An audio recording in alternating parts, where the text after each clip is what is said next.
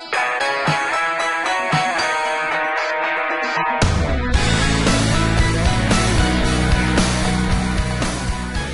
know, there's different types of knowledge, right?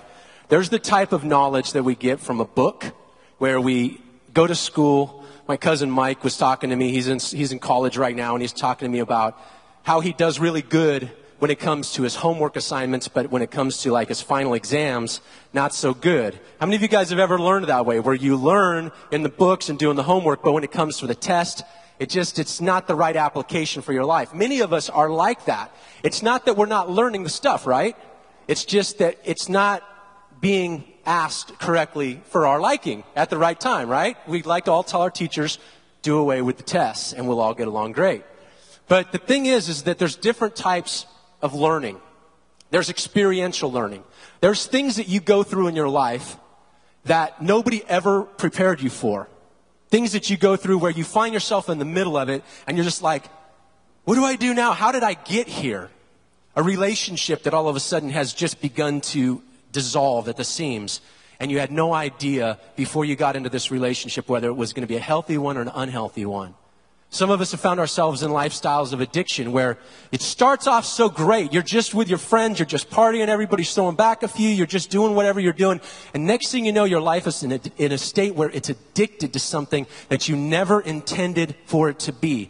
And I've talked to lots of addicts over the last several months, and every single one of them that I've talked to, if you ask them the core question, do you like where you're at? They all say, no, I wish I wasn't here. But we learn differently. We find ourselves in situations where we learn things, and sometimes it's unconventional, right? Sometimes it's just not reading a book. Others of us are very intellectual, and we read. If we want to know something, we say, give me a book to read. I've got a friend like that. He's read so many books, and stuff just soaks into his head. All of us are different, and all of us learn differently. And the stuff that we've been talking about is stuff that you have to learn for yourself, however it is that God is going to speak it to you and reveal it to you. We've been talking about the most important things in our life. We've been talking about our heart. When we looked in Scripture over the last couple of weeks, we found lots of different places that talk about how the heart is the center of our lives. It's where everything revolves around in our lives. It's our heart. And in the Bible, they use this term heart thousands of times. You can find it in ancient scriptures where guys were talking about their relationship or their understanding of God. And they would say, God speaks to me in my heart. Jesus used the word heart. Jesus in his teaching talked about a heart. He would make statements about how we can look at our heart to see who we really are. As a matter of fact, if you read the Bible and you look at what it means when it uses the word heart, it literally means your mind, your will, your emotions, or your conscience. This is what your heart is. This is where all of your decisions are made from. This is where your pain goes. When you go through something really hard and really difficult and somebody hurts you, you feel it in your heart. When you go to make a decision, you make the decision from your heart. It's the real you. As a matter of fact, the Bible says in the book of Proverbs that when we look at our reflection in water, that's the way it is with the heart. It's the true person. It's who we really, really are. So I want you to say something with me. I mean, you don't have to participate, but you said you wanted to learn something tonight. So I'm going to ask you to make a statement with me. This is just to open your mind up to learning. And I want you to say, I want to learn what's in my heart. Would you say it with me? Say, I want to learn what's in my heart. Say it again. Say, I want to learn what's in my heart. See, last week, we talked about this. Remember my broken computer that I dropped in front of everybody? It's an extra. It's a spare. Thank you, Jeffrey, too, by the way, for giving me an extra. We talked about how your heart is like the hard drive of a computer. Everything that's ever happened to you, it gets stored in your heart. And everywhere you go, you take your heart with you. The good stuff, the love, oh man. Now you guys remember junior high being in love for the first time? I mean, come on. What was her name, guys? Come on, think of it right now. Yeah, that's it. I remember my first legit, real girlfriend. Kindergarten. Right? Yeah. I still remember her name, but I'm not going to say it because this stuff goes on the internet, so. But that's where this goes. It all goes into our hard drive. It goes into our heart. And everywhere we go, we take it with us. And then you know what? When we find ourselves making decisions, we make decisions from our hard drive, from our heart. And so if you've been hurt, it's right here. If you've been loved, it's right here. It all stays right there, and it goes with you. And that's where we live out of. That's where we store our stuff, and that's where we make our decisions from. And so this is important stuff. And so the reason I ask you if you want to learn something tonight is because each one of us has to deal with our own hearts. Because what we learned last week is that the heart doesn't work right unless it's open. The heart doesn't work right unless it's open. Some of us think that we can open our heart to God, but close our heart to each other. And somehow we think it's going to work right. And it's not. Our heart only works right when it's open all the time. The heart is like a valve. It either opens or closes. And if it closes, it's closed to everything and everybody, including God and including each other. And so we've got to look at what's inside of our hearts tonight. We've got to look at what is inside of us, because this is the real us. Are you ready? Turn with me in your Bibles to the book of Matthew. Matthew chapter 13. We're going to read a story that talks about our hearts. We've been talking about our hearts for a few weeks now, and we're not done. And tonight we're going to go a little deeper, and then next week we're going to talk about it some more. But in Matthew chapter 13, Jesus tells a very, very interesting story about our hearts. He says in Matthew chapter 13, verse 1, Jesus left the house and went down to the shore, where an immense crowd soon gathered. He got into a boat where he sat and taught as the people listened on the shore. He told many stories, such as this one. The story goes like this. A farmer went out to plant some seed. As he scattered it across his field, some seeds fell on a footpath, and the birds came and ate them. Other seeds fell on the shallow soil with underlying rock. The plants sprang up quickly, but they soon wilted beneath the hot sun, and they died because the roots had no nourishment in the shallow soil. Other seeds fell among thorns that shot up and choked out the tender blades. But some seeds fell on fertile soil, and they produced a crop that was 30, 60, and even 100 times as much as had been planted. Jesus says, anyone who is willing to hear should listen and understand. He goes on a little bit later in the story, and we pick up in verse number 18. He says, now here is the explanation of the story that I told about the farmer sowing grain. The seed that fell on the hard path, it represents those who hear the good news about the kingdom and don't understand it. Then the evil one comes and snatches the seed away from their hearts. The rocky soil represents those who hear the message and they receive it with joy. But like young plants in such soil, their roots don't go very deep. At first they get along fine, but they wilt as soon as they have problems or are persecuted because they believe the word. The thorny ground represents those who hear and accept the good news, but all too quickly the message is crowded out by the cares of this life and the lure of wealth, so no crop is produced. But the good soil represents the hearts of those who truly accept God's message, and they produce a huge harvest, 30, 60, or even 100 times as much as had been planted. Pretty interesting parable that Jesus tells here. Jesus uses an illustration of farming. Now, I've never been a farmer. I don't know if anybody here has ever had much experience with growing things before. But he talks about the fact that there's two different dynamics that have to happen in this reaction. There's the seed, and then there's the soil. There's two parts to it.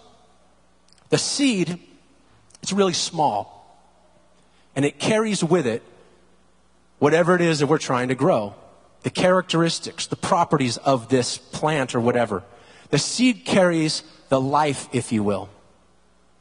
But if this seed doesn't get planted into soil that will receive it and will do its part, then no life will take place, right? Then no plant will begin to grow. Then no tree will grow. Well, no fruit will come from this tree. Nothing will take place if the seed and the soil aren't matched together correctly. And Jesus talks about the 4 different types of soil in this story. He talks about hard soil. He talks about soil that's packed down. I don't know if any of you guys have ever dealt with any kind of dirt experience, except for when you were a little kid digging in the dirt. But I'm going to tell you from experience that there is dirt out there that I have watched men pack so hard with a piece of equipment that you can't even scrape your fingernail over the top of it because it's so hard. It becomes like concrete. It becomes so hard that you can drop anything on it and nothing is going to get through. And you know what Jesus tells us in the story? Jesus says that some of our hearts are just as hard as that. Where no matter what you hear, no matter what you see when you look around the world, no matter what you hear with your voice of other people's stories or whatever, your heart is so hard that nothing is going to get through it. And then he talks about some other types of soil. He talks about how sometimes we hear things and we understand it for a short time and we go, wow, that makes sense. You know, this whole God thing, you know, my life has really not gone down a very good road. And this guy, he's telling me about religion. And I think maybe I ought to add a little religion in my life. I think it makes a little bit of sense. And the Bible says that the message, we hear it, but it goes into some soil that's just really shallow. And it doesn't produce anything. It doesn't go any deeper than that. He talks about the soil that gets choked out because it starts off right, but then instantly we look around the world and we see society and we see all of the things that we don't have. Sometimes it happens right in the church world where we look around at the lives of other people and we go, well, I want what that guy has, and I want what that guy has. And we start questioning God, and we start looking at everything that's not right. And the Bible says it's like weeds, and it just starts to choke us, and nothing good comes from it. But there's a 4th type of soil. There's a soil that is soft and fertile. It's a soil that has had somebody do the work, the preparation to get the ground loosened up to where it's soft and it receives the seed when it goes into it. And that's what you and I have to have if we're going to go deep in understanding what God has for us. We have to have our hearts opened up. And sometimes opening up a hard heart, it hurts. Sometimes opening up a hard heart, it's hard to do. It requires a lot of things that sometimes we don't want to do. It requires forgiveness. It requires looking back over our life and answering deep questions that sometimes we would rather just leave them well enough alone. I don't want to look back over the stuff I've been through. But if we want our hearts to be in a place where we can receive what God has for us, we have to let our hearts be opened up. I want to share a story with you tonight. We're about ready to watch a video of a good friend of mine that we've had the pleasure of getting to know recently. And this lady and her family have let God open up her heart. When I first met her, her heart was under lockdown. Her heart was protected. She had been through literal hell on earth. Her story is amazing, way, way, way more than I can tell or she can tell in a little 5-minute video. But I'm telling you, her heart was on lockdown because of the pain that she had been through and the circumstances of her life. And I watched her come to God with her heart in her hand like this and say, God, I don't trust you. God, I'm scared to let you have it. God, I don't really think this is going to work. But I watched week after week, God begin to just open up the grip that she had on her heart to where she finally was able to go like this to God. And when God came in and opened up Amy's heart, everything changed. Tuesday night, this last week, we started something that Shauna was announcing. It's called Gravity Flow. We've experienced in our lives that God wants to do stuff with us. A lot of times we think that if you want to get to know God, you got to go to church, and that's where it all happens. And I'm not discounting that, because when we come here on a Saturday night, it's a great time and we experience things here that we don't experience any other time in our life. There's nowhere else that I experience this kind of a dynamic with God. But hear my heart. I experience God all day, every day. He goes with me to work. He goes with me when I'm talking to my kids, and he goes with me when I'm out recreating with my friends and having fun. God is present in my life all the time. It's just that when I come here, it's a different way of connecting with him. It's special, it's intimate, and it's unique. But what we've come to find out is that God wants to use us just the way that we are in all kinds of situations in life. There's people in your life right now that want to have a conversation with God, and God wants you to be the one to connect them together. He wants you to be the one to just open up your mouth and begin to just be who you are and let God come out of you. To love just like you do. So Tuesday nights is a night where we have just kind of carved out a couple hours of our schedule and our time to let God use us. We don't know what it's going to look like, but this last week, we had a chance to pray with Amy and actually a couple people that night. And when Amy left here, she was really distraught. And that video kind of shares the story a little bit, but she left here knowing God was going to take care of the relationship with her son.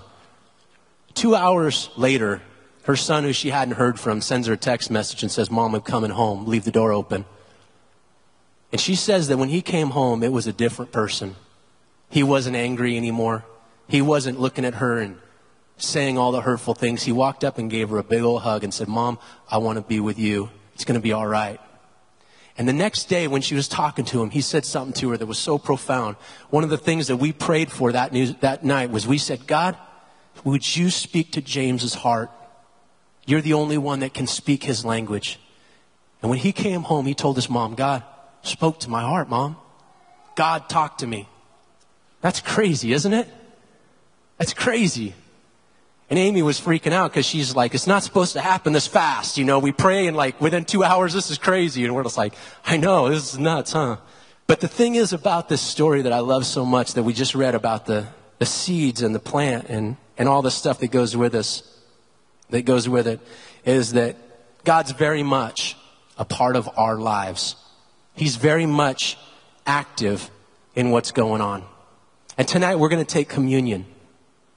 And this is a time for you to be active with God.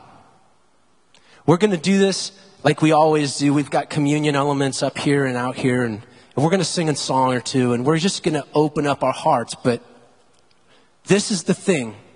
As we, piece by piece, layer by layer, open up our hearts, and next week we're going even deeper with our hearts to see what's inside of us.